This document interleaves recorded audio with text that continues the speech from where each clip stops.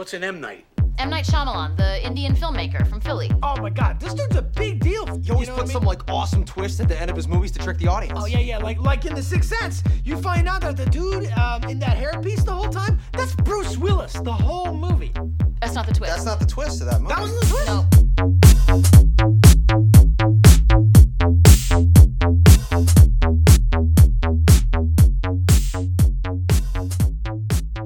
Hello and welcome to the M. Night Shift, the podcast where we review and discuss the career of M. Night Shyamalan. Oh boy. I'm AJ Gonzalez, a video store clerk and movie blogger, and with me is my co-host as always. I'm Brian Connolly. I'm also a man who works at a video store. Yep. In the 21st century, we're very lucky. Couple of clerks. Living the dream. Yeah, they should make a movie about a video store and call it The Clerks.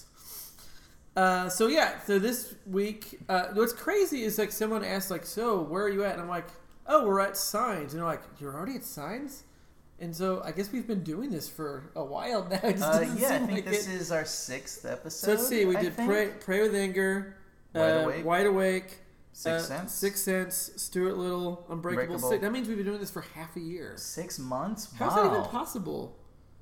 I guess we started in November, December, January, February, March, April. Yeah, there you go. Life is short. Appreciate it. Yes, it goes by fast.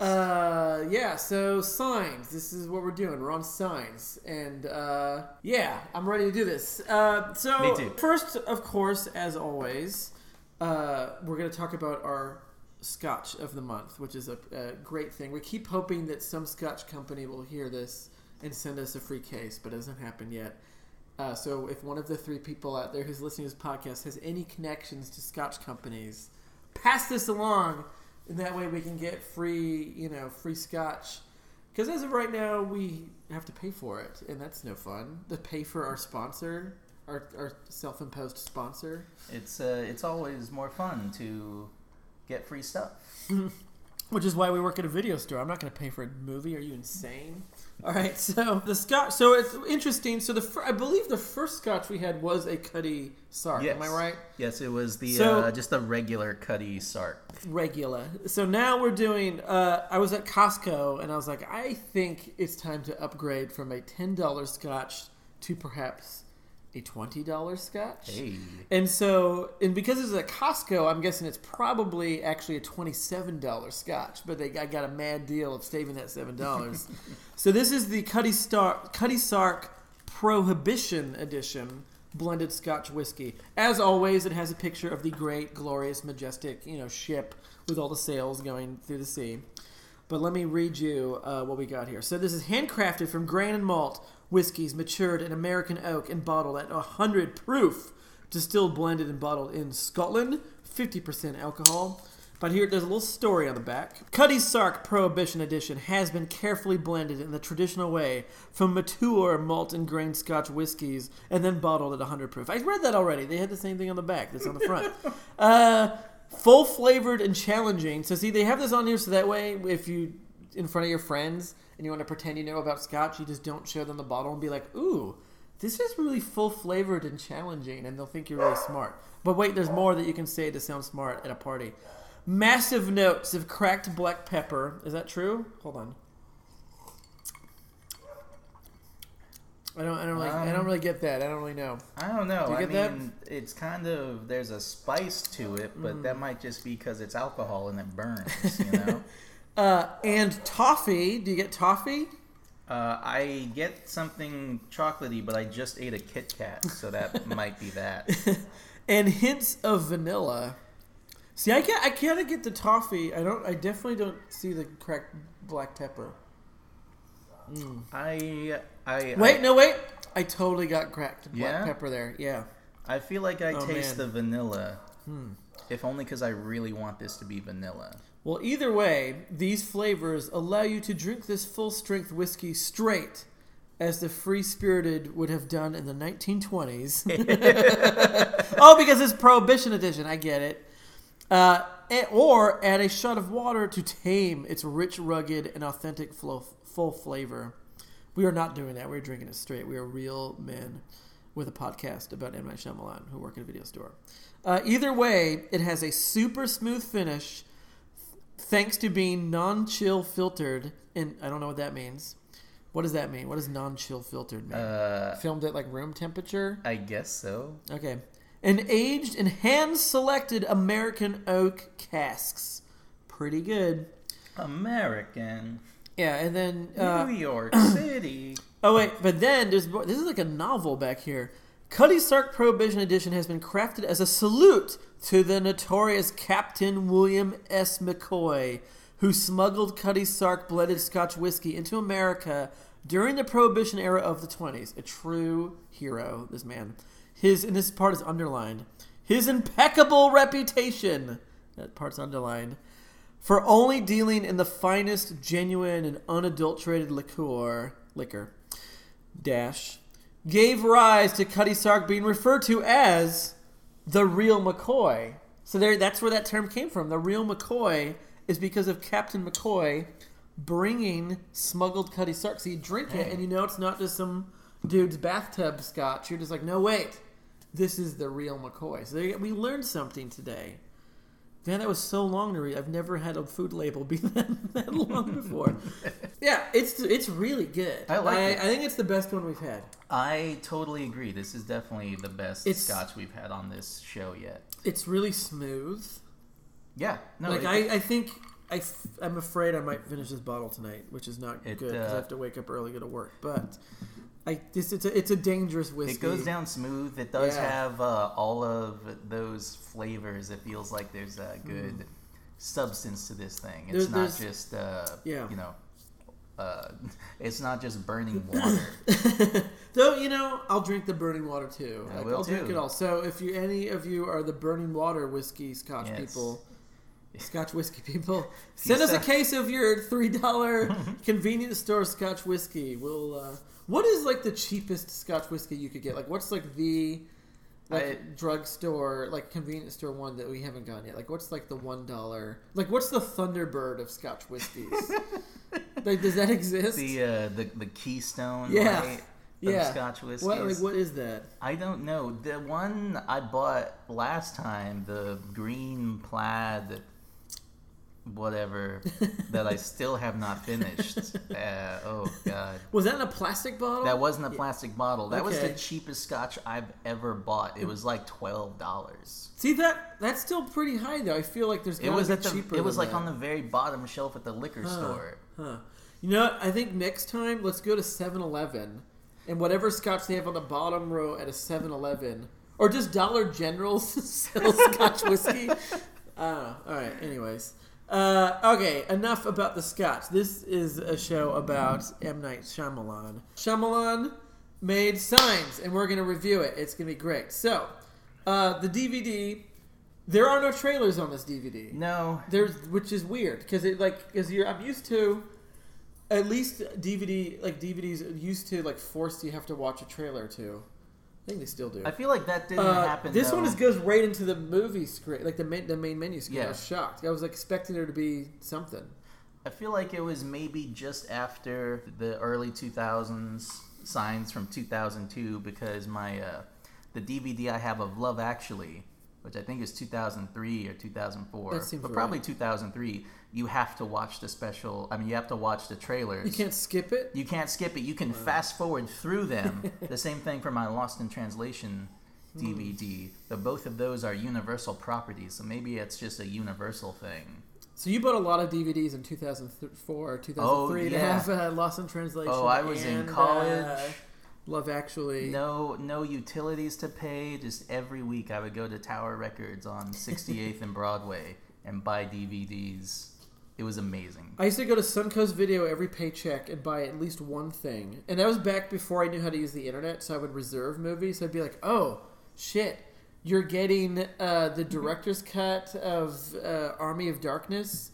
Order me a copy. I will pick it up in a month. Here's money. And then I would go to the mall after work and I would buy it. Or what I would do later on, I think in 2007... was every paycheck I got, I would drive to Tacoma, Washington, and go to the Best Buy and just buy whatever new CDs and DVDs came out every month. So I used to own like Planet Terror, like I used to anything that was new. There was at least a 3-star movie. I was like, I need to own it because at the time there wasn't really a real video store anymore in my town, and so like you just had to buy a lot of movies. Luckily we don't have to do it anymore. When's the last time you bought a movie? Like went into like I need to own this movie because we work at a video store. You don't need to buy it. It was actually recently. I ordered a copy of Bringing Out the Dead because I was going to show that to a group of friends for this Sunday night movie club I'm in. And it was my turn to pick a movie, so I picked Bringing Out the Dead and realized that, wait, like I love this movie, but I don't own it. I think it was the first Scorsese movie I ever saw. Really? Yeah. But it came out in like 1998. Like 1999. 99. 99, but like I didn't see Goodfellas until I got a DVD player, and I didn't get a DVD player until 2001. So, and it was just a very important film for me to see at that point in my life to become like even more like truly engaged in the filmmaking part of film going. So did you? What was the first Shyamalan movie you bought? Was it The Sixth Sense? Did you just buy that in the year 2000? No, the first one I bought was Signs. There you go. See, because I loved it that much. You bought Signs. Yeah. See, I was trying to pull it back to Shyamalan because we were going on a tangent about buying movies, yeah. But it worked. See, you wouldn't even notice that it was like it was meant to be. All right, so no trailer. So let's not talk about anything on the DVD like extra features until after we talk about the movie. Whose turn is it to describe the movie? Is it my turn or your turn? I believe it's mine. You described Did I do Unbreakable? Unbreakable. Okay, so describe for the people at home Signs. And, as always, this is a most spoiler-heavy podcast you could ever have because it's dealing with a man whose career is based around twists. And we're going to talk about this twist because you can't not talk about it. Yeah, so spoiler alert for Signs. So, and we'll probably talk about Identity again. That keeps coming up. It's all in his mind. It's all in a serial killer's mind. There, we ruined it for you. Never watch Identity. All right. So, yeah, what Signs? Do it. All right. So, Signs begins on this family farm in a farmhouse in the morning, I think, or maybe it's at night. I already don't know what I'm talking about.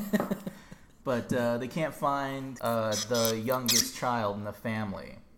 And it's a mostly silent sequence of Mel Gibson waking up and something's amiss. He lives with his brother, Joaquin Phoenix. Rory Culkin is his son, and Abigail Breslin is his daughter. Star-studded this movie is. Yeah. This is the most star-studded Shyamalan movie yet. It's a great cast. Yeah. Anyway, they find the girl out in the cornfields. He's a corn farmer. They find that the corn has been pressed down. But it's not broken.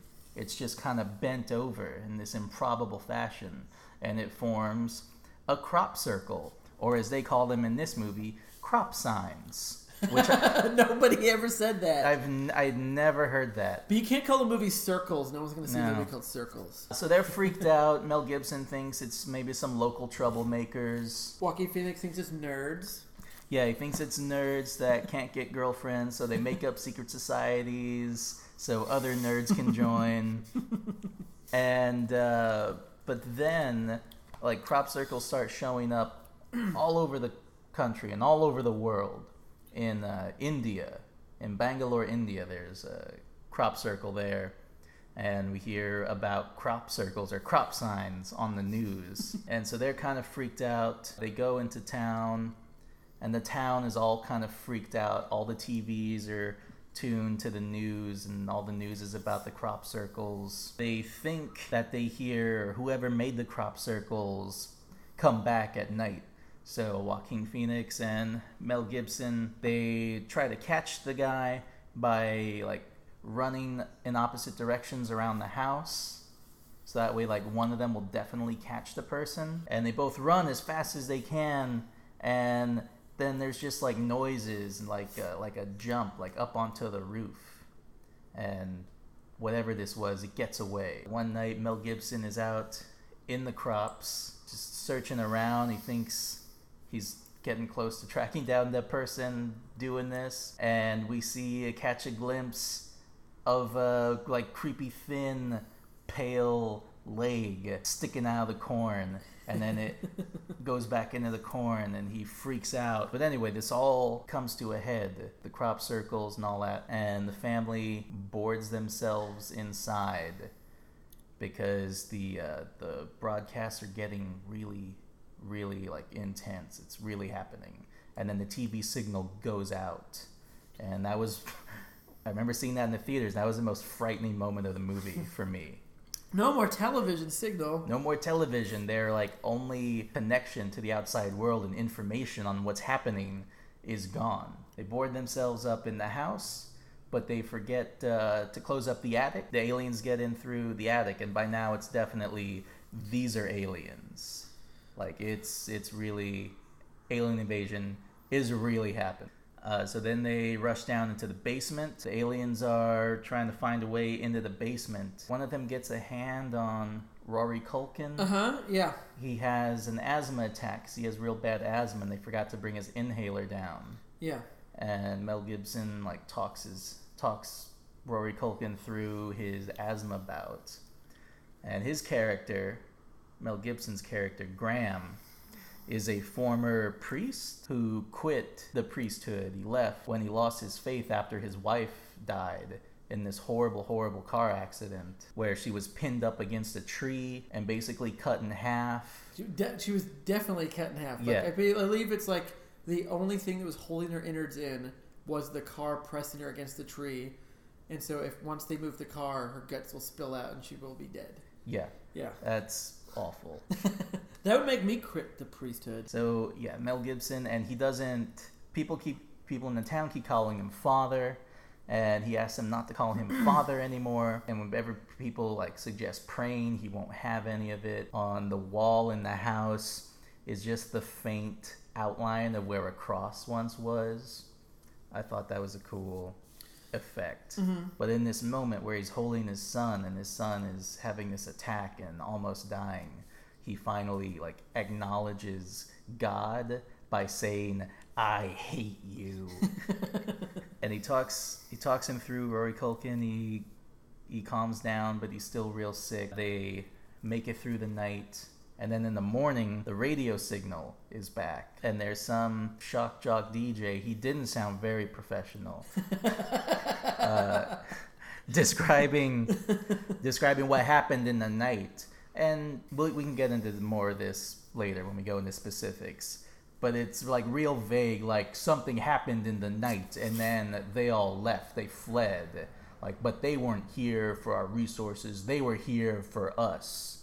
Like, we saw them dragging off people. So they figure it's all clear. They go back upstairs. Then, in the reflection of the TV, once they wheel the TV out, there's one of the aliens. And we see full on the alien in harsh lighting. We can talk about that later. But it grabs Rory Culkin. This like thing comes out of its wrist, because what they do is these aliens spray a poison gas on the people, and then that knocks them out or it kills them, and then they take them away to harvest the people. And Mel Gibson has this moment where we finally see the full flashback of the night his wife died and his last moments with his wife. The score for this scene is really intense. I really like it. The camera angles they use, like, it's slightly skewed, so its camera's kind of like looking down at Mel Gibson as he's piecing together the information and his experiences and having this realization. And his wife's last words were what he thought was just like random nonsense. That since she was dying, random neurons in her brain were firing, and she thought they were at Joaquin Phoenix's minor league baseball game. Mm-hmm. And she says, "Tell Meryl, swing away," and then she dies. And then the camera comes back to Gibson, and he looks over his shoulder, and he sees Meryl, Joaquin Phoenix, standing right next to this bat that's been mounted on the wall, because this is the bat that he used to hit a record-breaking home run that went like 500 feet. And so he tells Meryl, swing away. And Joaquin Phoenix gets it together. He gets the bat, swings it at the alien. The alien sprays poison on Rory Culkin, but Mel Gibson catches him, runs outside, and Joaquin Phoenix is then he's beating the alien with the bat. There's some cool camera angles in there. There's some cool POV shots from the alien's POV. So you Alien see, falling down. Yeah. And one of the times he knocks the alien down, and the glass of water spills on the alien because Abigail Breslin has this tick where she starts drinking a glass of water and then she won't finish it because she'll think that it goes bad or that there's dust in it or has amoebas in it. And so the whole living room, their whole house is filled with glasses of water. So then he starts hitting the glasses of water onto the alien. And then finally we get this POV shot of the alien falling backwards and a bunch of glasses of water pouring down on top of the alien. This really triumphant music playing. Joaquin Phoenix goes outside, and Mel Gibson has given Rory Culkin an epinephrine shot, because I guess this was before EpiPens. Like you had to have a syringe to do it, and it works. Rory Culkin comes back, and Mel Gibson realizes that that's why he had asthma. That's why my son had asthma. His lungs were closed because of the attack. So no poison got in his lungs. So he's fine. And Mel Gibson regains his faith in God because of that. And there's this little passage of time, and now we see it's winter. Mel Gibson's getting ready in his bedroom. He's getting dressed. And he turns to the camera, and we see he's wearing his priest collar. So he's back in the cloth. And he walks off camera, and the film ends. A lot happens in this movie. A lot. And I left out even more. A lot. I think more happens in this movie than any other Shyamalan movie thus far in what we've been watching. I think like there's a lot going on. And what's interesting about this movie is it's like moving from Unbreakable to this. So Unbreakable was this sort of more like the quote-unquote real version of a superhero movie, real version yes, of like a if it comic really book. happened And in the real more world. personal, emotional version of that. And this movie does that same sort of thing, but with the alien invasion movie. Like, this is the personal, real version of an alien invasion movie. Like, this isn't ID4 where you see the whole world and big effects and like a million actors. Like in the movie, mostly is all at the farmhouse with the family, either outside or inside, and sort of like their point of view of this whole global event that's going on, this universe-wide event that's going on. And that's interesting. And I remember that was like when watching this, when the theater, because I saw this opening day when it came out back in 2002. And which was 15 years ago, so feel old about that one. But it's like I like the idea of like, what if we did that sort of big alien invasion type movie, but from just a point of view of just one kind of family on this farm, and what is it like where you're only with them and you don't know all the other stuff, and you only know it through TV. Yeah, because this is the plot is an alien invasion movie, but the story, it's really this family drama. Yeah, and the first thing I noticed when rewatching this movie is that the opening credits are just opening credits, and I was like, gosh, I haven't seen a movie like that in forever. Where it is just words on a screen, and that's it. Like it's not like it's just like who's in the movie, who made the movie, and you're sitting for like 3 minutes. Just watching words like white on black, not quite white on black. I think they add a little like it's like a little misty looking on like or a whatever. Bluish gray. But they definitely don't do that anymore. I feel like they do not. I don't think they even did back then. Like it seemed weird to be like. I don't even think other Shyamalan movies we've seen have done that, where it is just like you're sitting in the credits waiting for the movie to start. So that was the first thing I noticed when rewatching it. And then the interesting thing about the movie is like this kind of personal point of view of the family, and all the information they get through what's going on is through the television. And it really reminded me very much of how people dealt with 9/11.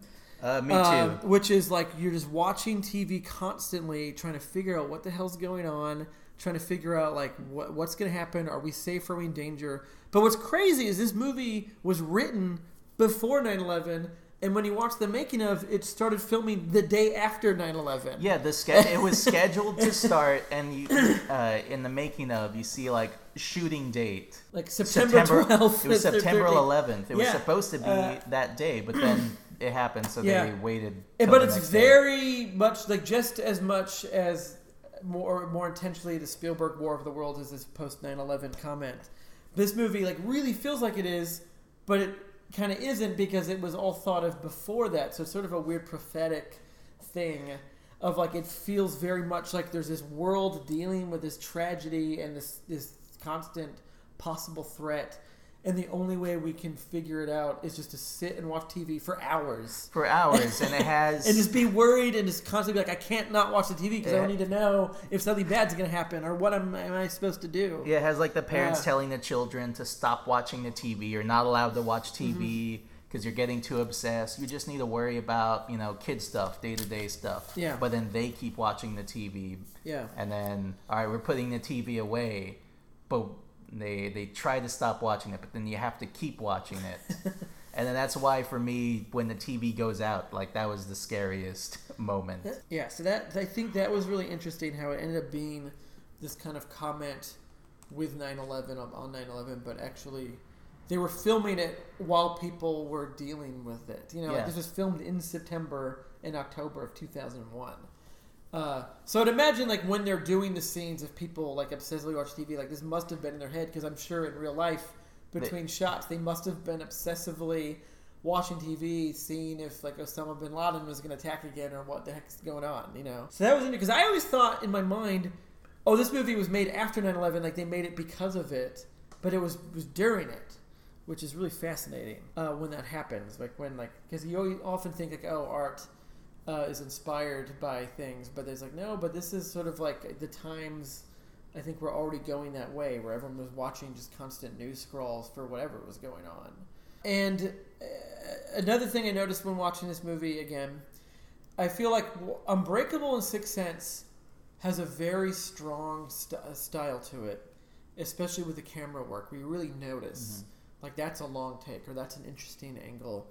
But this one really felt more organic, where it really was, you're not really noticing that. Like, it's still a well-shot film, but the shots were more kind of, like, embedded with what's going on in the story. And it was less, like, show-offy than the past show. Oh, I see that. I totally agree. There were some moments where I could notice, like, you could tell that this was a good, like, oh, that's a good angle, that's a good camera movement. But those moments were kind of few and far between, and it didn't really draw attention to themselves. And The Sixth Sense, which doesn't draw attention to itself in the filmmaking, but it's just loaded with so much like artful, skillful camera movement. And this, like, there are flourishes of it. And if you're sitting there watching the signs and you're like, oh my god, like this is shot amazingly, like from the very first scene. That's because Tak Fujimoto is back. They got him back. And it just feels more like it's not show-offy, it's not as stylish. Like, it has a style. Like, I feel like Shyamalan with this movie really learned, like, how can he make a movie really well but not have it draw attention to itself, like the technical stuff of it. Because when you pay attention to it, you're like, oh, this is a really technically amazing movie. There is still the long shots, there's still a lot of stuff going on, but it's not as obvious as it was in The Sixth Sense and Unbreakable. It's more, serves the story, serves the script better, I feel. I mean, not that the other ones didn't, but this one just doesn't point its finger at it as much, which I really always appreciate when a movie can figure that out, when it's just like, it's still a well-made movie, but I'm not like, oh, that's a camera doing a thing, like you're just kind of, you're so embedded in what's going on that you don't think about it, and the camera work with that. But then the other thing about this movie is the acting is really interesting. I feel like this is at least the first noticeable movie where there is some intentional overacting. Yes. Which will come harder and maybe good or bad in later Shyamalan movies, but it definitely stands out when Joaquin Phoenix goes into the Army recruitment center, and there's this character who's an Army recruitment guy, and he starts talking about like what he thinks is going on. He never closes his mouth. It was his whole, like, when he's saying words, his lips somehow do not touch each other. Like Scarlett Johansson in every movie she's ever been in. Oh, that's why we like her. But the actor's acting is like some intense overacting. It gets really hammy in a way where he's playing this, and he's an odd-looking actor to begin with, but then he's acting really strangely. And I remember seeing that in a theater, and the person I saw it with, we kind of looked at each other being like, this guy's acting's insane. Like, this is really weird. Because you have like Joaquin Phoenix and Mel Gibson and the two kids really grounding it in reality and being like really good, like kind of realistic, like nuances in the way that they do things, and it feels really real. It's really grounded. But then this guy shows up and you're like, whoa. So this is the guy from like a 50s science fiction movie. Like this is Kevin McCarthy in Invasion of the Body Snatchers. Like this dude is weird. Like this is not a person playing a real person. And it works because that is part of the sequence of them going into town, and each character has their own experience in town, and they all like meet pretty weird, off-kilter people. The kids go to a bookstore, and the owner's this like crazy conspiracy guy that thinks this is all a hoax created just to sell more soda, because there's a million soda commercials on in between the news. And that actor I recognize, I believe, if I'm right, that he is in Miller's Crossing. I don't know. Like he seemed like he looked like somebody that was in a Coen Brothers movie. And then, strangely, Michael Showalter from The State is in the Army Recruitment Center as like sort of like a heavy metal type dude. I guess signing up to be in the Army or whatever. Yeah, he's wearing a leather vest. He's kind of unshaven, and he is teasing Joaquin Phoenix because the Army recruitment guy finally recognizes him. He's like, "Hey, you're Merrill Graham," or whatever his name is. It's like, oh, like, you were good. Like, wow, how come you never went pro? Like, didn't you have the all-time, home run record or a hit record? And then you hear kind of like a squeaky voice say, like, yeah, he also had the all-time strikeout record. Swung at everything. I wonder if this will play later in the movie, this heavy scene of exposition. But it's Michael Showalter, which is like, oh, it's Doug from The State, Yeah. And it's great. Well, it's great that they live in a town where like Michael Showalter is like the town troublemaker. Yeah. Yeah. But the acting is really good, and this is like kind of before. This is pre Walk the Line, right? So this is before Joaquin Phoenix really kind of shot up into Walk the Line. It's post Gladiator, so he already had one Oscar nomination under his belt. But I think like we didn't know how strange and interesting Joaquin Phoenix can be at this point. He's still sort of like, you're just like a dependable, good young actor. I think Joaquin Phoenix is great in this movie, and I think the character in every movie. I think the character of Merrill is maybe the second best or most interesting character Shyamalan has ever written. The first being Haley Joel Osment's character in Sixth Sense. But he's offbeat. He's like comic relief most of the times. But he's a very like earnest and kind of sentimental person, and you can tell that he is he's there. He's living with his brother to help out with taking care of his niece and nephew, and maybe he's starting to feel like he's not doing what he should, or that he doesn't need to be there. So that's why he goes to the Army recruitment place. But yeah, Joaquin Phoenix is great. Mel Gibson's really good. I think this is the last like real movie that Mel Gibson ever made as an actor. Yes, like he hasn't since then has not really been in anything. No, he did other than Machete 2, of course. Other than Machete 2, and he was in like Edge of Darkness. Yeah, but it's like the last like big Hollywood movie where he's the star that we all liked and we liked him in. Yeah. Right? Yes, you are right. I think because this is like on the tails of the masterpiece that is Lethal Weapon 4, which came out in 98, 99. Yeah. I want to say 98. And then we got this, and then after this he kind of went into his directing kind of Jesus movie, making $1 billion. But man, he is so good in this movie. Like I think you take for granted how good Mel Gibson is because you get so wrapped up in your mind about what like the real Mel Gibson, like the tabloid stories that you've heard for the last 15 years, the anti-Semitic ranting, like I hope you're raped by people, sort of crazy rants that he says, the incredibly insane, hateful dialogue. Incredibly troubled Mel Gibson. Dealing with substance abuse thing, but he's really likable in Lethal Weapon and stuff, but in this movie he's so good. Like his acting is so good, especially definitely in the scenes where it's him talking with his, dying wife, where he's tearing up, which was the first day of shooting, according to the making of. That is like day one. Oh, hey, let's just do this, Mel Gibson. Like, be incredible. And then my favorite scene of acting in this movie is the dinner table scene where they're eating they know that there's this horrible, crazy alien invasion going on, and they're like, fuck it, let's just have all our favorite food at one meal. And then everyone's too depressed to kind of eat, so Mel Gibson just kind of freaks out and starts eating everybody's food while he's crying, and his family's telling him that they hate him. And it's a really intense moment. Like, it's really insane. Like, it's in my opinion, the best scene in the movie. And his acting is so good because he's crying while he's like grabbing people's like pizza or pancakes or whatever, and he's like eating it while he's like sobbing. He's crying. He's trying to be angry, but he's so sad.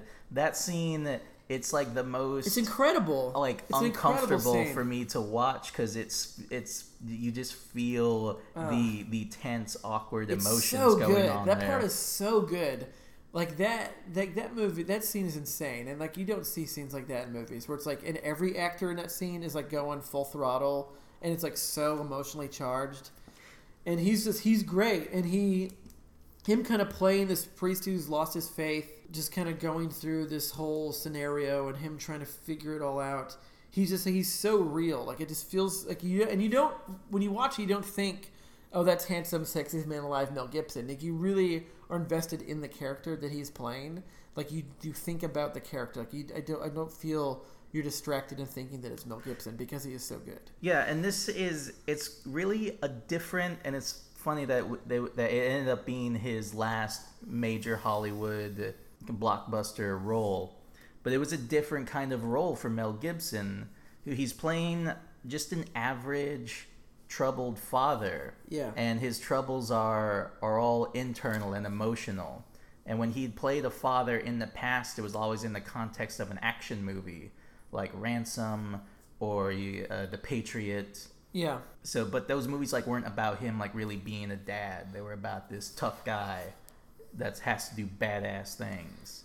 But this is just about a dad who is so like caught up in torn about his faith and the death of his wife and taking care of his kids. Mm-hmm. And it's a lot of like internal acting where it's like a lot of the character is like, I can tell he's thinking about a lot of stuff right now, and he really emotes that well. Like in the movie, he really projects that out where you really are like, you can tell the character's really thinking and he's really like having all these emotions going on, because it's a lot of like just like him just kind of like looking around and just sort of looking upset, but like in a very real way where he really portrays a troubled, emotionally broken man like so convincingly in this film. Like I think it's better than any of the Bruce Willis performances in the other two Shyamalan movies. I think Mel Gibson in this movie like really is a very complex, very intense performance. I completely agree. Like, Bruce Willis is fine. He's really good in The Sixth Sense and Unbreakable. But when you think about The Sixth Sense, like as far as like the emotional acting, the powerful acting that stayed with me, it's from Haley Joel Osment and from Toni Collette. And with Unbreakable, like he's really good, but Samuel L. Jackson has this. It's his movie. Yeah, it's a Samuel Jackson movie. Like, he's so good. Yeah, like his character has this intense emotional arc, and you just I always think about the superhero element of that movie. Mm-hmm. So yeah, Bruce Willis, with all due respect, because he is very good in both of those, but his performances are not like what hooked me in to those movies. But you're just like stuck watching Mel Gibson in this movie. You're just like, God, man, he's so good. You just forget. I think you just take for granted because you're just like, Mel Gibson, yeah, he's the guy in Lethal Weapon. He's Mad Max. But you're like, no, but he's like a good. He's a real actor. And he's a good actor. He's really funny in these scenes of like a lot of the comedy in this film, and there are a lot of laughs, but they come from characters being uncomfortable or behaving awkwardly because they don't know what to do. And Mel Gibson has a scene where he goes to visit the town vet, Dr. Ray Reddy. And he goes into, there's a scene before this one. We'll save that one. Yeah. But he goes into the vet's house where he thinks, because Mel Gibson, he's still really holding on that this is all just a hoax, it's pranksters, and someone or something is locked in the pantry. Oh, that scene is so good. And Mel Gibson starts talking to whoever's in the pantry, saying that I'm I'm with the police. I am the police. Like, we caught all your friends, rounding them up in a paddy wagon. And then he like winces after he says paddy wagon.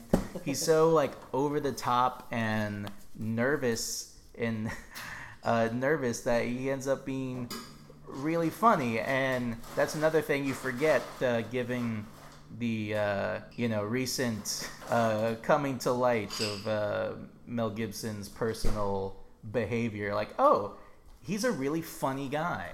Yeah. It can be really funny, and like, oh right, yeah, Lethal Weapon is a really funny movie. And he's a man who's obsessed with the Three Stooges, so of course you're gonna know what humor is.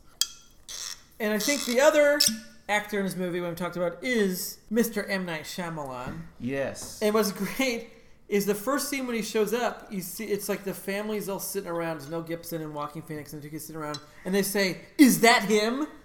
And it's M. Night Shyamalan, and you're like, yeah, that's him, the director of the movie, because you don't really know what they're talking about. They're like, is that him? And they all just watch him get into his car and drive away.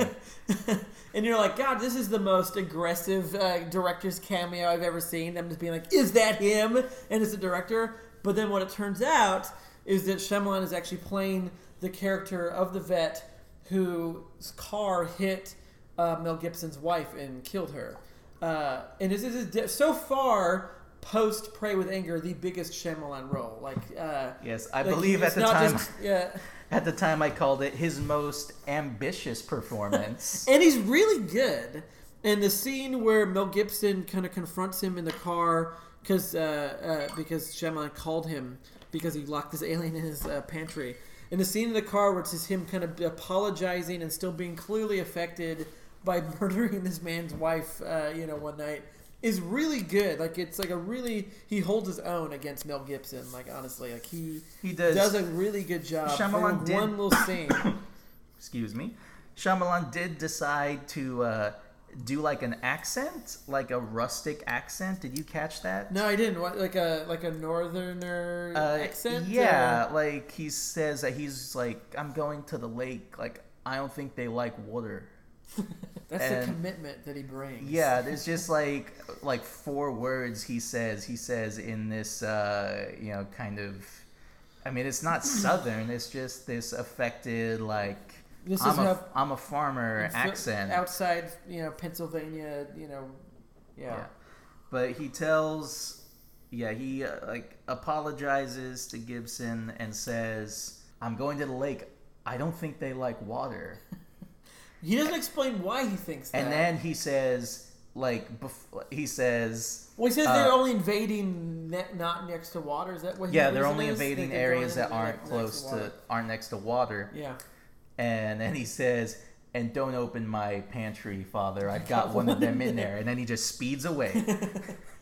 Just like Shyamalan. Way to provide like the key information to the climax of this film while still being incredibly vague. Yeah. And so he's the murderer of Mel Gibson's wife, and they apply to drunk driving thing. He's a drinking problem. I thought he fell asleep. Fell asleep, but I thought it was like drinking was involved. Isn't it mentioned somewhere in the movie that like he had a drink or something like that? I don't recall. I thought that was in there. But it's interesting, this is 2 movies in a row where there's a flashback of a car wreck with people in a car wreck. Because Unbreakable had that with Bruce Willis' character and his wife, and that's how he kind of knew he was invincible, was that he got out of this car wreck unscathed and his wife got a little hurt. And so this is another movie where someone's wife is in a car accident. 2 in a row. Isn't that weird? It's interesting.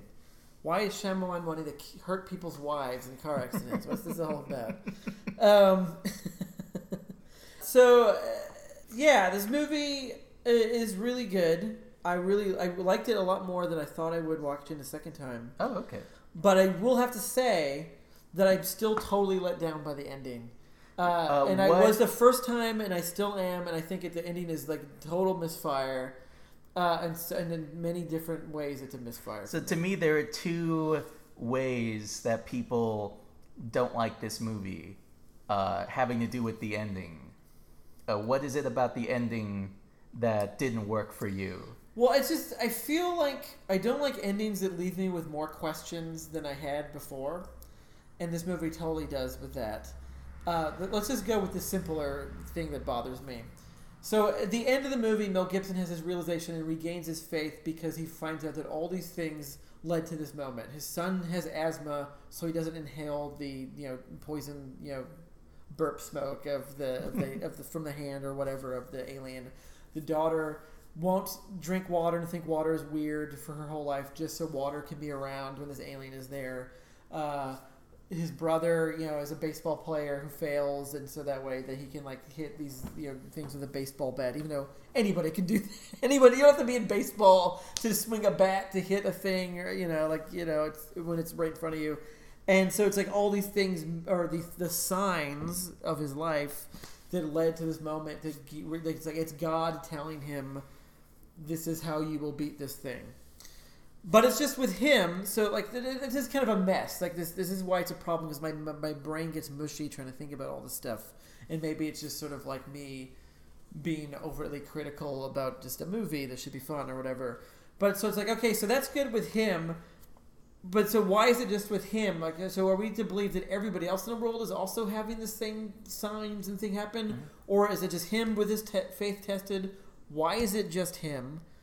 Why wouldn't God be nice enough to maybe do this 6 months earlier to save his wife's life?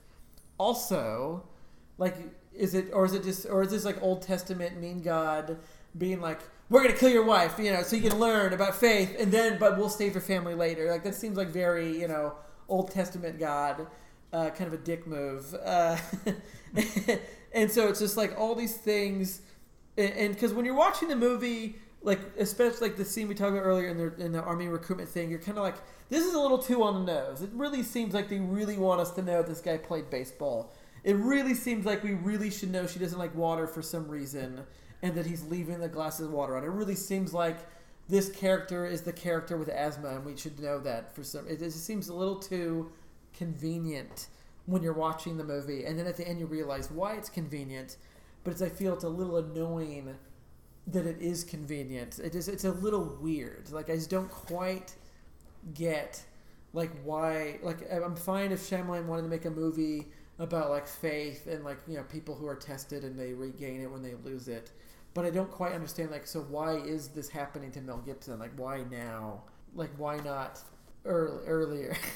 Why not save his wife's life, which totally devastates his entire family? And even from here on out, maybe he's a priest again and he's got his faith back, but he still has to live with the idea that his wife died in the most brutal of ways, and poor Shyamalan's character's got to live for the rest of his life that he did that.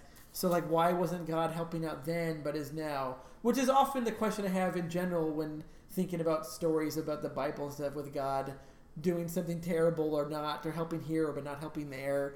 And so it's just sort of this mess in my head when the movie's over, when I'm just kind of why did it have to, why did they not, it's just, yeah. So what do you have to say about that?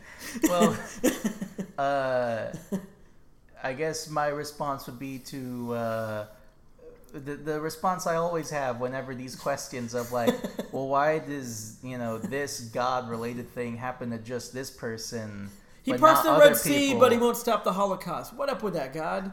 It's the answer, of course, is I don't know. I don't know in real life why this bad thing happened, but then this thing happened that stopped something bad from happening. So then I sure as shit don't know why it didn't happen in a movie. In this movie. So there's that general brain puzzler. But then the other thing, then when I'm thinking about that, then my mind goes to well, wouldn't this whole incident make him definitely not be a priest? Because the whole universe and life as you know it is so different than what you've ever known, that there's life from another galaxy. So wouldn't that make you completely, definitely question your faith in the whole thing? Wouldn't that make you not... because generally people who are really scientific in science these days tend to not be religious, and the people that are into more faith and the idea of creationism tend to not be into science. So if you understand that there's this idea of aliens coming across the universe, wouldn't that definitely make you be well, I don't know what I know. I guess I don't want to be a priest. I have no idea what's going on in the world. I have no idea. Wouldn't that make you your brain completely flip on its back? I don't know. I saw. Oh God, I don't remember what it was I was watching, but it was some special on like God or faith or whatever. Every time something like that shows up on the History Channel or PBS, I watch it. And there was this interview with a priest, or maybe it was a podcast, asking about the potential of alien life, and wouldn't that like turn everything upside down? And his answer was no. It's like, no, like, you know, this creation story, God creating life on Earth, that could be our creation story, and so they could have another, you know, their own creation story, but it would still be like from God, from the God. And then when asked if he would try and convert these aliens to Christianity, his response was, only if they wanted. So it was a So in a way, forward-thinking God priest. is like an evil chess player, because if you really believe in God, and Mel Gibson character says, then that means God created the aliens too, who are taking over the world. So it's just God sitting back being like, let's see how this plays out. I created these guys, and now they're finally meeting. I wonder who's going to win this fight. Like, I'm just going to... But I'll help this priest out over here in outside in Pennsylvania. But yeah, it's a little cheating move, but I'm kind of interested to see how all my creation works out in the end with these guys duking it out. That is a problem with this movie, and I don't have many problems with this movie. I love this movie. But, that is a problem in that these, and I don't think of them as plot holes, and if they are plot holes, who cares? A movie can be good and still have plot holes. Back to the Future has plot holes. What plot holes in Back to the Future? In Back to the Future 2, when, after Biff steals the almanac, goes back in time to give himself the almanac, and then he goes back to 2015 to leave the car back where he found it. He would be traveling to the 2015 where the evil Biff... It was changed already, yeah. But it's not. It's the regular 2015. I don't remember that. Is that how that works out? Yeah, and then he just gets out of the car and sneaks away, and then Doc and Marty come back with Jennifer and put her in the DeLorean. Then they get in and they fly back to 1985, and it's all changed and different. Huh. And you know what? That's still an amazing movie that I love no matter what. But yeah, the movie, like, when you get into ideas of like faith and what it is, like it is more complicated. Yeah, these plot things, they bring up questions. They don't just bring up questions and like, wait, if this happened, then why this? It brings up like larger, grander, philosophical and theological questions that have no answers. And then it's frustrating that a movie spawned those things. So I guess maybe it's like, I'm not a religious man, so maybe if you're a religious person with faith, you just accept it and you're like, yeah, okay. But if you're someone like me who's a total atheist who questions these things, you're like, wait a minute, this doesn't make sense. That's funny because I am a religious person of faith, and I just accepted it. Exactly, and I was like, this has a lot of holes, this doesn't make sense. See, so I think it just speaks to who you are as a person. But... forget about all that. Okay, so let's forget about the theological, faith, philosophical stuff. The shit with the water doesn't make sense. It's stupid. It doesn't make sense. Because, like, so I can see him, Shyamalan's trying to do the War of the Worlds thing of, like, oh, this simple thing that we all take for granted is the downfall of this foreign species. There's a lot of references to H.G. Wells' War of the Worlds. So in War of the Worlds, if you don't notice, I don't know why you wouldn't, they all die because of the common cold. Like, they get the flu. Bacteria. And the bacteria kills the aliens because they're from another planet, somewhere else, and they come to Earth, and they didn't know about this microscopic thing that for us just gives us a runny nose, but for them it killed them.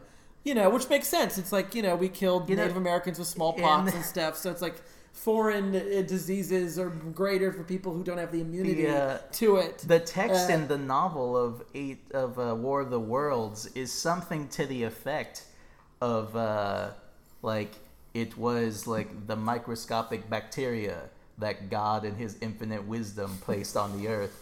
God set that up. He set it all up. He knew this would happen. Yeah, so... But to make it water makes no sense. Because, like, the cold makes sense because it's not a thing I can see. I can't walk into a room and be like, oh, there's a cold in this room. I won't walk in the room. I want to get the cold. I can see a person who has the cold and be like, that person looks sick. I won't shake their hand. but just the idea of like if I'm from outer space and I look at planet Earth, I can't be like, oh, they have these microscopic things that I can't see that will make me sick in a way specifically. But water is 75% of the Earth, right? Like it's like most of the Earth is water. Most of the human body is water. So like to live means you have to have water. And so if I was this super smart race that was traveling across galaxies, like had the technology to do that, which we don't even have yet as human beings.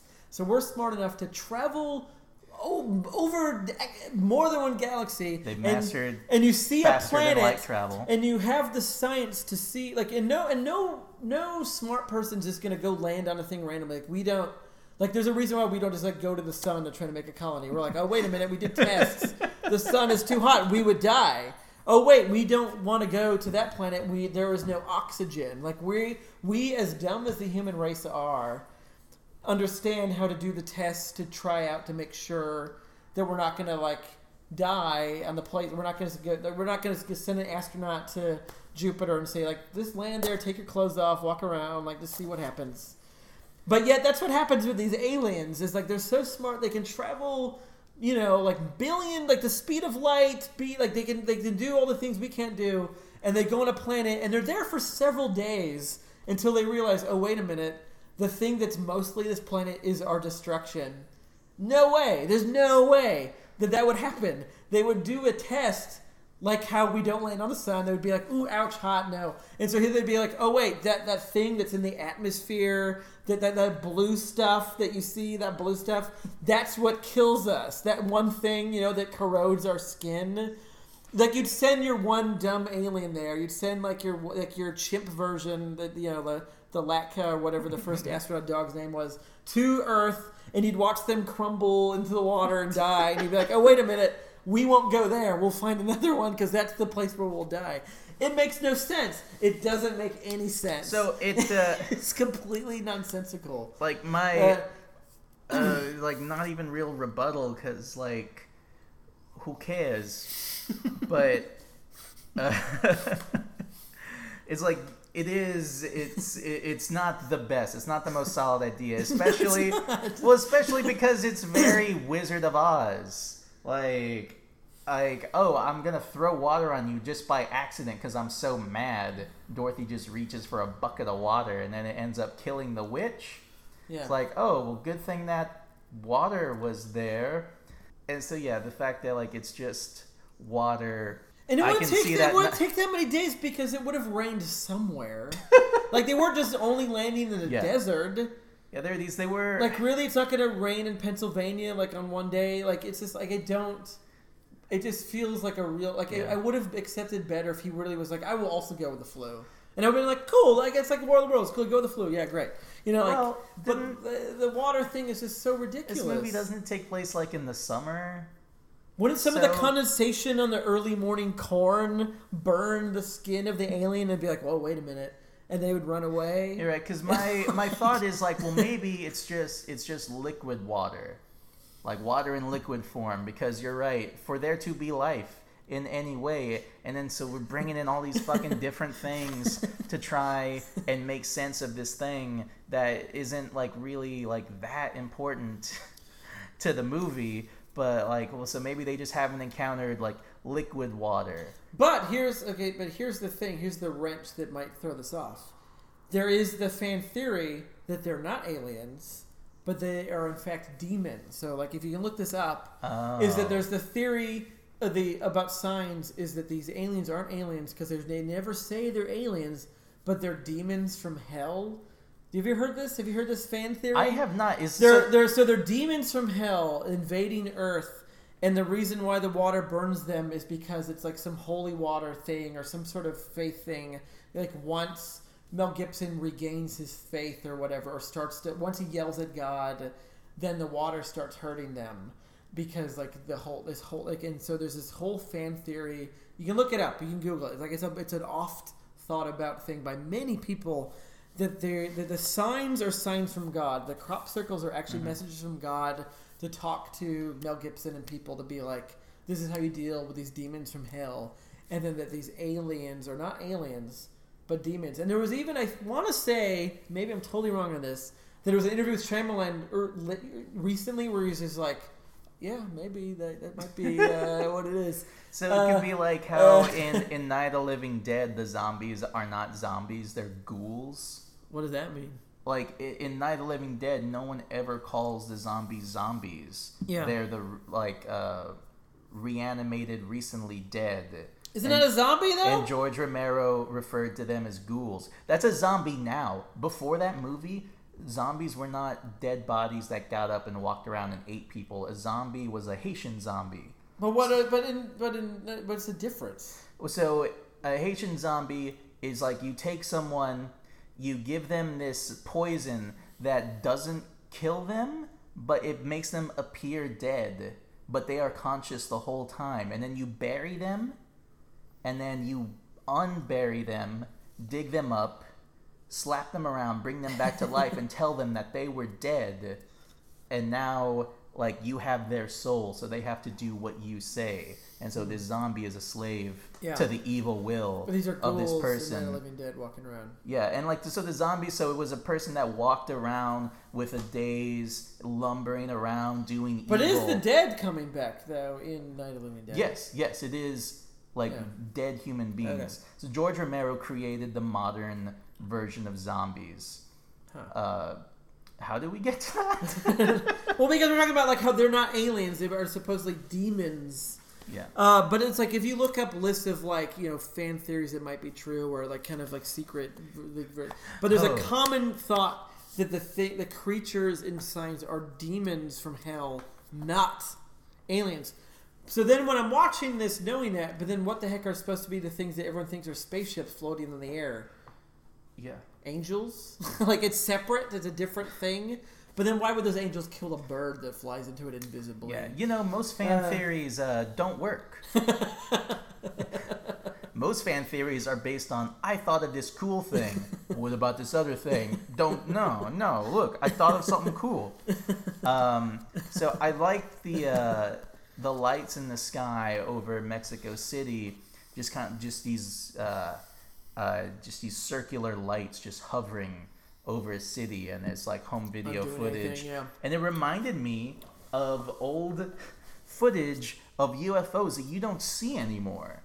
But like on Unsolved Mysteries, or, you know, shows about aliens on the Discovery Channel and the History Channel, because they're educational shows. Like the grainy footage of the thing in the sky, kind of hitting around. UFOs, like, they were never... I mean, the photos of flying saucers are usually just straight up hoaxes because they look like fucking two pie tins. Pie tins put together. Yeah, put together. Yeah. But the ones that were like, whoa, like, what is that? Was of a ball of light just kind of either hovering in place or zooming around unusually fast.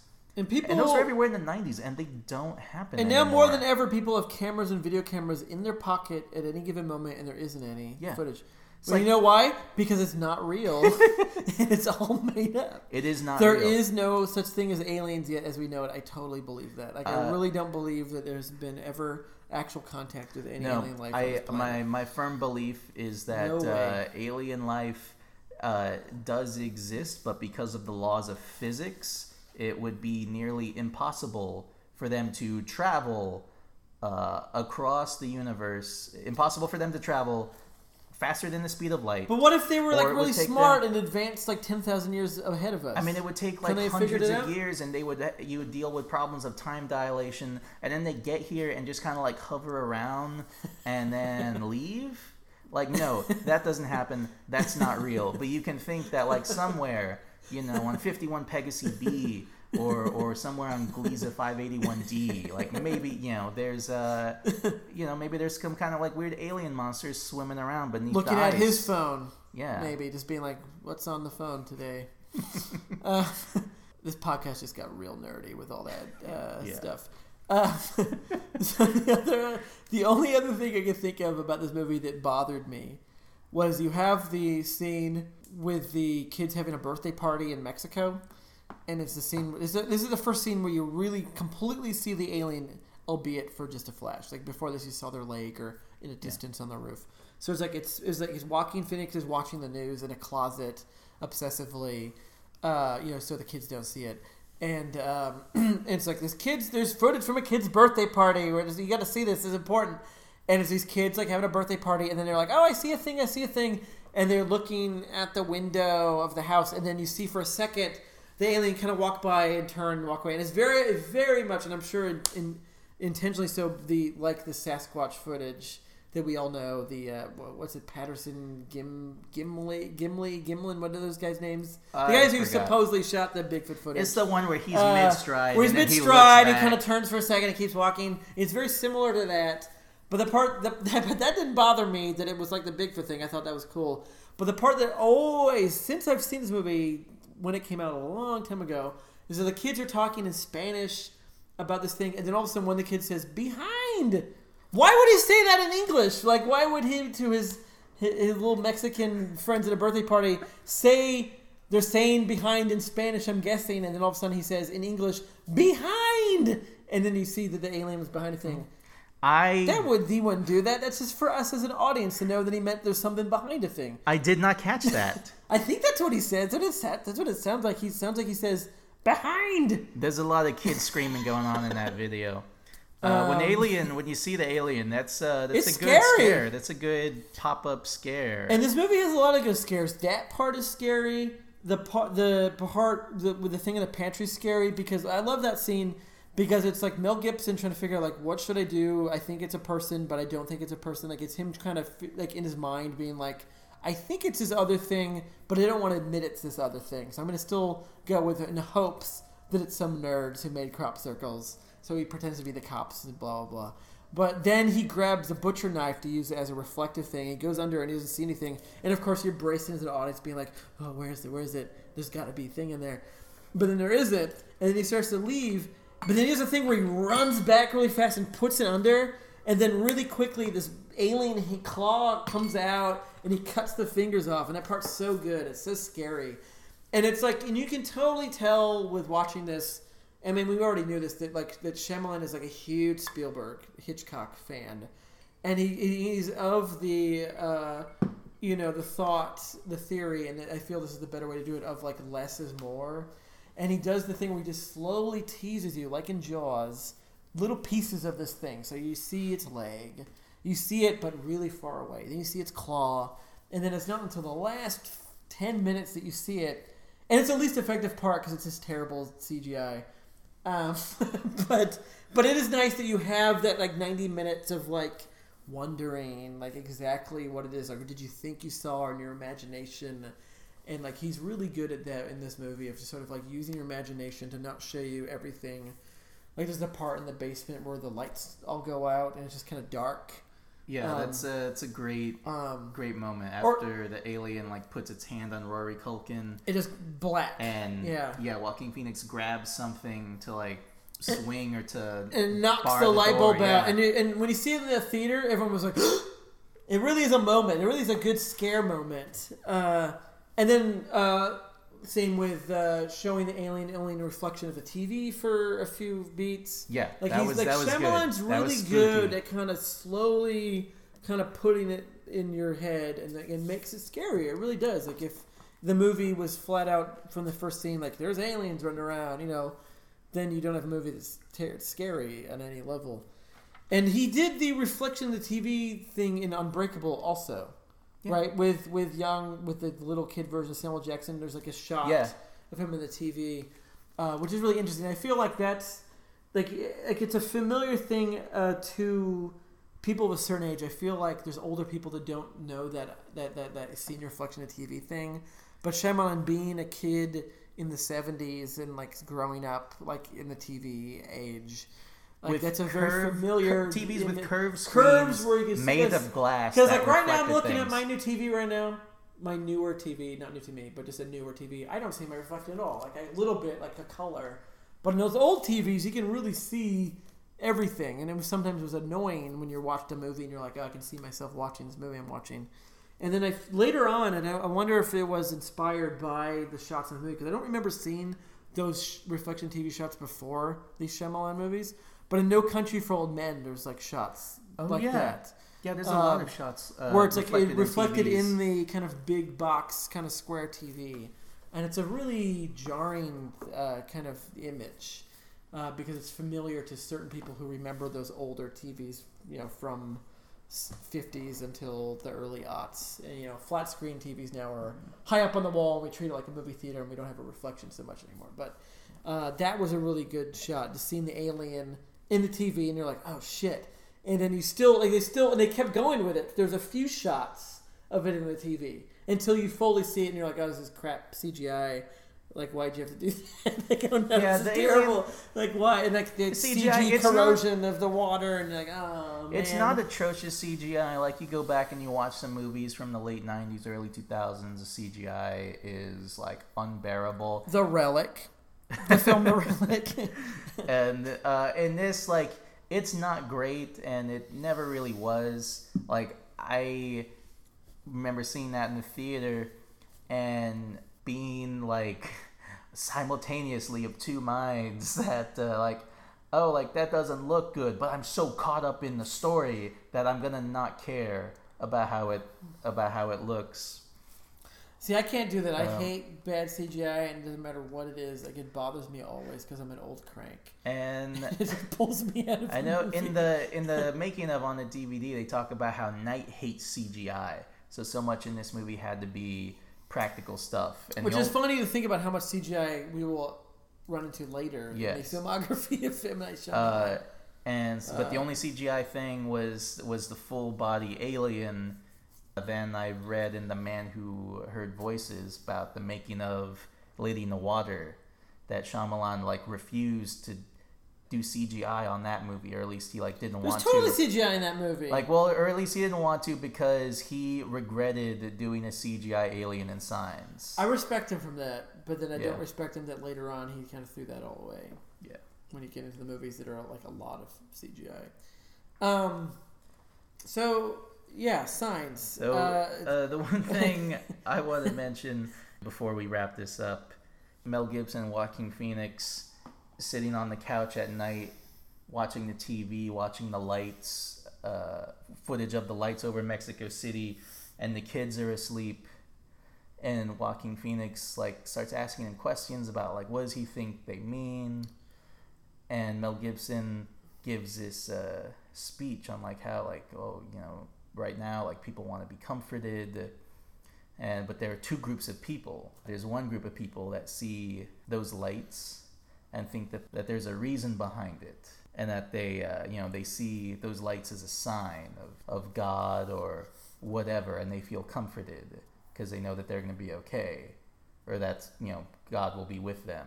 And the second group of people just sees those lights as just a random thing, that everything is just luck. They see those lights and they're scared because they know that no matter what happens, they're on their own. So you have to, he says to Joaquin Phoenix, you have to ask yourself, are you a person that sees signs? Are you a miracle man? Or do you think it's all just luck? And Joaquin Phoenix responds with this incredibly funny, tension-breaking story about how he was at a party in college and was about to make out with this girl, but he had gum in his mouth. So he turns to take the gum out of his mouth and then turns back to kiss her, and she vomits all over herself. And he says he knows that was a miracle, because if he hadn't taken the gum out of his mouth, then he would have been kissing her when she threw up, and that would have scarred him for life. And then Mel Gibson tells him, or he asks what Mel Gibson thinks. Mel Gibson doesn't want to say. And then he tells him, no, there's nothing out there. There's no signs. You're on your own. There's no miracles. And the second time watching this, what I took it as, because it is the easiest or the clearest read of this movie, is just that, God set everything up. This was all just a big plot, a big caper. That God put all these dominoes in place, which included death and all that. But not necessarily, the way I took it was not necessarily believing that A happened and B happened so that C could happen, and someone made those happen. But just, are you the kind of person that sees these different things happen and you find a meaning between those? and you like assign meaning to that. You see it as more than a coincidence, not because like the voice of God is telling you otherwise, but because you are telling yourself that. And so when Mel Gibson's like realizes the signs in his life in this in that intense scene where the camera is kind of looking at him slightly from above and he's having the flashback, it could be not so much that he's, realizing that it was all predestined, but that he is now seeing that as a sign. He's seeing that as a dot connected to this other dot that's connected to what's happening now. And so that gives him faith. And that comes from within and not from, the hand of God coming down to close your son's lungs. But that you see that your son's lungs were closed. Like, you connect that. You give that a reason. Like, you assign reason to that. Like, his lungs were closed, so he had asthma, so the poison wouldn't get into his lungs. Yeah. It all sounded better in my head. But that's the way I saw it this time. But then isn't it sad to think that like this kid will still have asthma for the rest of his life, and this girl will still be OCD about water forever? Like these people need some sort of help. She could get over it. Yeah, I would say all in all, I really still like this. I like this movie more than I did the first time. I think the first time I was so hard on the ending that I threw away the whole movie because of the ending. And this was sort of the beginning of me at the time being kind of almost done with Shyamalan, or being like, oh, this guy isn't the thing that we thought he was. But then watching it again, though, I'm like, no, this is a really good movie, and the ending is definitely deeply flawed. But all in all, I think it's a very effective... Like, I was really caught up in the movie watching it again. I was really into it. And I'll totally watch it again. So where do you rate this? So now we do the rating of the order. We've now seen 6 Shyamalan movies. Clearly Stuart Little's on the bottom for both of us, right? Like, there's no way that we would put that higher than anything else. Yeah. For me, personally, I still feel that Unbreakable is still number one, numero uno best. Sixth Sense second, and I put this at third. I think this is the third of if you go into the Shyamalan movie. I think this is number 3 for me. For me, this is number 1. What? That's crazy. But wait, more than The Sixth Sense? More than The Sixth Sense, more and than Unbreakable? How? Because it's a good, scary movie. And, there's this stuff. Yes, I am. I've never been shy about admitting that I do worship the old ones, Cthulhu and the giant, and the giant penguins that say, "Tikalili." But, so there's the faith thing. And, it turns out it was God all along, which I don't think there's a twist to this movie. No, it is not. Like, it all is kind of there. I feel it's like all laid out for the whole movie. If you want to see the twist as it was God the whole time, he set it all up like a crazy domino pattern that only he could see and appreciate, and we don't know why would you do all this. There's that. But like aside from that, it's this good tense thriller that's also this personal drama. It's a story about a man regaining his faith. Where the regaining the faith happens almost incidentally. Mm-hmm. And it just affected me emotionally so much the first time I saw it. I think I saw this maybe 2 or 3 times in the theaters, and I ranked it. I believe I actually ranked it at number 2 on my 10 best of the year list because I was the film critic for the high school. Wait, what was number paper. 1 in 2002? Number 1 in 2002 was Paul Thomas Anderson's Punch Drunk Love. Correct answer. To this day, it is absolutely one of my all-time favorite best movies I've ever seen. So Punch Drunk Love, you're saying, is better than all the Shyamalan movies we've seen thus far? Yes. The movie is really good. And it's about a man who gains mileage through pudding. Yeah. So I don't recall if I wrote a review of Signs for the paper. If I did, I buried it harder than Shyamalan is buried Wide Awake. But yeah, to me, this is the zenith of Shyamalan. He does not get better than this. Wow. His other films led up to this. And Sixth Sense is great. Unbreakable is great. So for me, it's Signs. And then the real...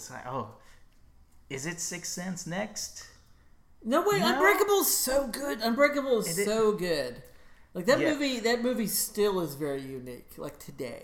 All right, like, so... there's nothing like Unbreakable in 2017. Still. You're right. Like, that's its own thing. There's nothing like this... But, I mean, there was nothing like Sixth Sense. It's just hard to tell that because so many clones and copycats followed it. I guess... But I think Unbreakable works because it's not hinged on a twist. Like, it is its own thing. In the same way that Signs is. Like, there was no movies that ripped off Signs after this that I can think of. No, and Signs is not hinged on a twist. Like, it really is. I think people mistakenly think it is because of all these things meant to think. But it's like, you could, like, if you're smart enough, when you watch the movie, you're like, clearly this water is going to come into play later. Like, and it's about how this whole man's life is built to this moment with fighting this alien in this one part. But, like, it's not like Sixth Sense where you're like, oh, what? Oh, he's a ghost? Like, oh, shit. Like, that's crazy. And yes, the signs are there throughout the movie, but, like, you're really, like, rug pulled from under you. This one, it really is more... It really works with the story really well. Like, it really just feels like a movie. All right, so I go Signs, Unbreakable, Sixth Sense.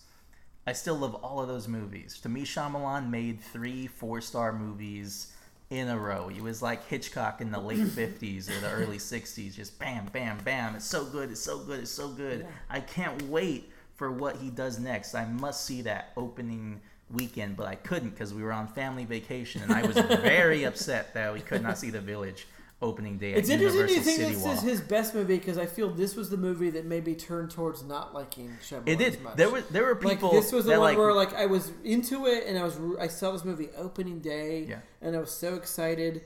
But then once the ending with the water happened, I remember the people I was with, we were sort of like, no, dog, no. Yeah, there are people. I'm out. There are people that don't like this movie, and that's fine. The ending doesn't work, and like, but the part up until the ending was good. Like, I remember being like, this movie's so good, and then that last 5-10 minutes being like, oh no, that's not. Because when I first saw this movie, I really thought the twist, and I thought, oh, this is a great twist. I really thought the twist was the water was contaminated with hallucinogenic drugs throughout the neighborhood. And then everybody was drinking this water, and it was making them hallucinate that there's these aliens and these things, and it was like there's sort of like this mass hysteria hallucination because the movie clearly is like drawing your attention towards the girl Abigail Breslin's water, because you're like, why are they talking about the water? There's got to be a reason for this. There has to be a reason for this. Why would they be drawing so much attention to this? It's not just a character tick. There's like a plot element here. So like when the movie started really getting into it post, I was like, oh shit.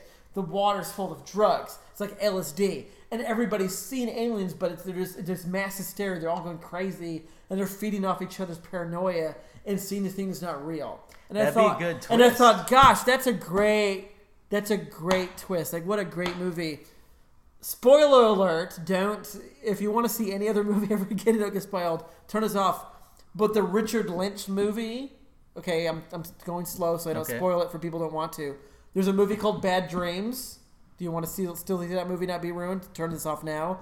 In Bad Dreams, that's what the twist is. Whoa. The twist is that everybody's hallucinating this like kind of like this vision of this like bad guy, but it ends up that the drugs they're taking in this hospital is making them have this like kind of shared hallucination. So Had you seen Bad Dreams before? No, I hadn't. So when I saw that later on, I was like, oh, that's what I thought Signs was. Whoa. And so the fact that Signs wasn't that, because like, oh, that's such a good twist that everyone's just going crazy, and only this little girl knew there was something wrong with the water.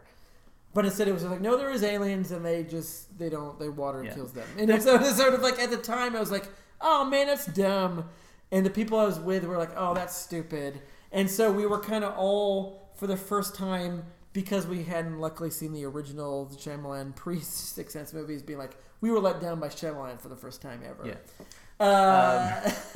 But we still all rushed out to see The Village. We still were like, okay, we got to give me this. So Yeah, there are people that don't like this movie, and the ending doesn't work, the aliens don't work, and that's fine.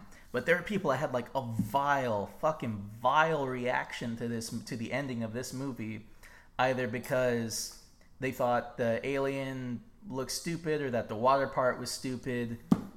Okay, it didn't work for you. But then there's people that like had a real problem that like faith played a big part in the ending of this movie. Like they thought they were tricked that they watched like they thought they was or tricked. something like that. They felt tricked that they like, watched I saw a Christian, religious movie. That they actually saw that they accidentally saw a Christian movie, a religious movie, and it's like when you accidentally listen to Christian rock on the radio, which happens because it just sounds like generic alt rock, and then you listen to the lyrics and it's like his everlasting love, and you're like, what? And you're like, I like this band DC Talk. They're really good. Like, wait a minute. This rap band's singing about Jesus. And then you like change the station and you're so mad. So that happened to people. And I don't know. I don't get that. But I'm a religious person. And I'm not even that religious. I have not been to church in several years. You don't hear people throw that fit about like watching a Martin Scorsese movie. And his movies are full of Catholic religious imagery or about faith and things like that, and you don't hear people throw a fit about that. Like, I think it just depends on the person. I don't know. I just think like I didn't feel that when I was more pissed off about the water thing than I was about a person of faith, because like every movie can be about the characters, whatever. Like, I don't care. Like, I don't believe that the Force is a real thing, but I'll watch a Star Wars movie. And that's I've never once asked, like, when the new Star Wars comes out. And all the reporters are asking George Lopez. George Lopez, what is this? Oh, don't you want to see him direct Episode 9? George Lopez. They're asking him stupid questions like, what is the Force? It's like, the Force is that thing. It's just that invisible thing that connects everything in the universe. It's like, like that other thing that connects everything in the universe that I learned about when I was 4 at Catholic school. Yeah. That's it. I just accept the Force. Yeah, I remember a lot of people being mad about thinking that they were tricked into watching a Christian movie with the signs. It's Shyamalan's it's not even his most forthrightly faith-based movie. Wide Awake is way more about religion than Signs. Yeah, God is or an angel, whatever's even in the movie. Yeah, God is in that movie. Praying with Anger is also a highly, highly spiritual movie, but people didn't know that those movies existed. And there are, if you watch them in order like we have been, then you will see these elements. It makes sense. It makes sense that he would go there. It's part of who faith he is. And spirituality in The Sixth Sense. You can see that, and you can see it in Unbreakable as well. And then in Signs, it's definitely there, even if you're not looking for it. It's just like right out there for you. Yeah. Very interesting. Abigail Breslin was amazing. She was deadpan. She was a deadpan, like 6-year-old girl. Actor, it was great. I had to get that in there before we wrap up. And so, which Culkin is this? Culkin? This is Rory. Who's Rory Culkin? What does he do? What else does he do? All those Culkins I get mixed up. I can't keep. So there's Macaulay, and then there's Kieran. He was in the Cider House Rules. So who's Rory? Who did he do? Rory, he did this. Who's the one in Scott Pilgrim? That is Rory. That's Rory. Yeah. Rory is the only one I think that's who's in still Secret out there. Life of Altar Boys? Is that Rory? No, that's Kieran Culkin is in Secret Life of Altar Boys, or The Dangerous Lives of Altar Boys, which I did not like. That is that's a bad movie about faith. Okay, if you want to watch a movie about God and be disappointed on the God angle and the plot angle and the characters and the acting, watch that. Kieran Culkin's in that. Kieran Culkin, is that him and Scott Pilgrim? I don't know. No, I think that's Rory. Maybe that's Rory. Wait, who's the one in Scream 4? That's Rory. Because that is Rory. So the one in this movie is the one in Scream 4. Okay, yes. So I don't think that's the one that's in Scott Pilgrim. Maybe that is Kieran. Yeah. Or maybe that's Gummo Culkin. I don't know. I can't keep track of these guys. There's like a million of them. They're like the Wayans. There's like 1,000 Culkins. In movies with like one of the Culkins, if they ever needed family photos of like, here's a baby Macaulay Culkin, it would usually be just a photo of Rory Culkin. Is that true? Yeah, like in The Good Son. There's a Rory photo Culkin? of like the baby that Macaulay Culkin drowned, and it's a photo. Spoiler alert: The Good Son is an awesomely bad movie. That movie's good. Yeah, the photo of the baby, his baby brother that he drowned, is a photo of Rory Culkin. Oh man. So we've done Signs, it's done. So what's interesting, our next episode won't be an official narrative Shyamalan directed. It'll be a tangent, like our second tangent. Just like Stuart Little was a tangent. This one is a made-for-TV hour. I think it's an hour long. I hope it's an hour long. Oh, but maybe it's 45 minutes with commercials. Movie called, what's it called? The Secret. The Buried Secret of Buried M. Night Secret. Shyamalan.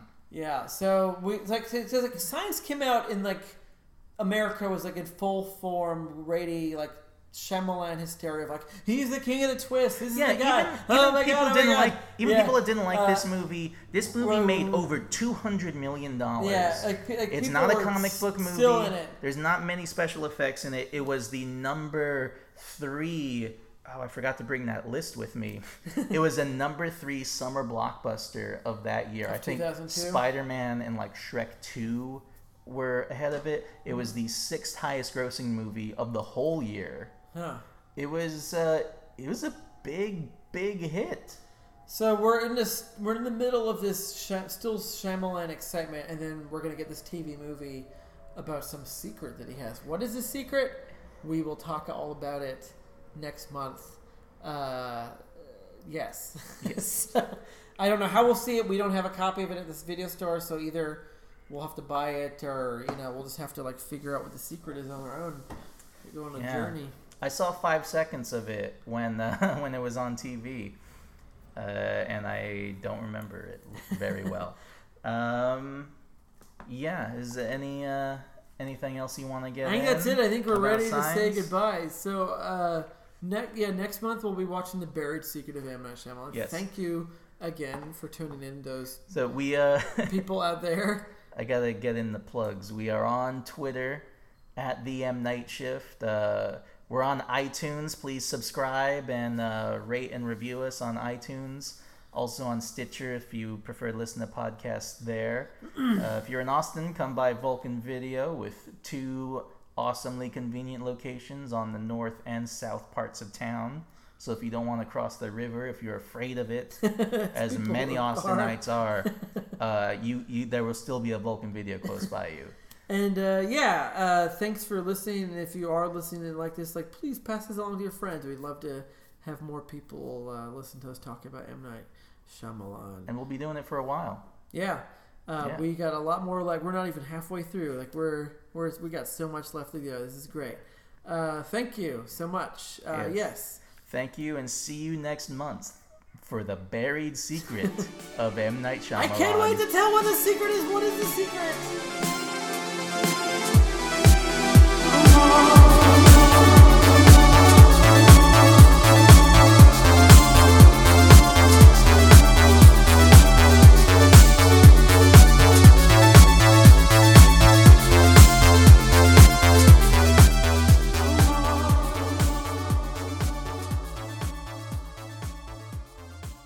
I just gave you the old Shyamalan twist.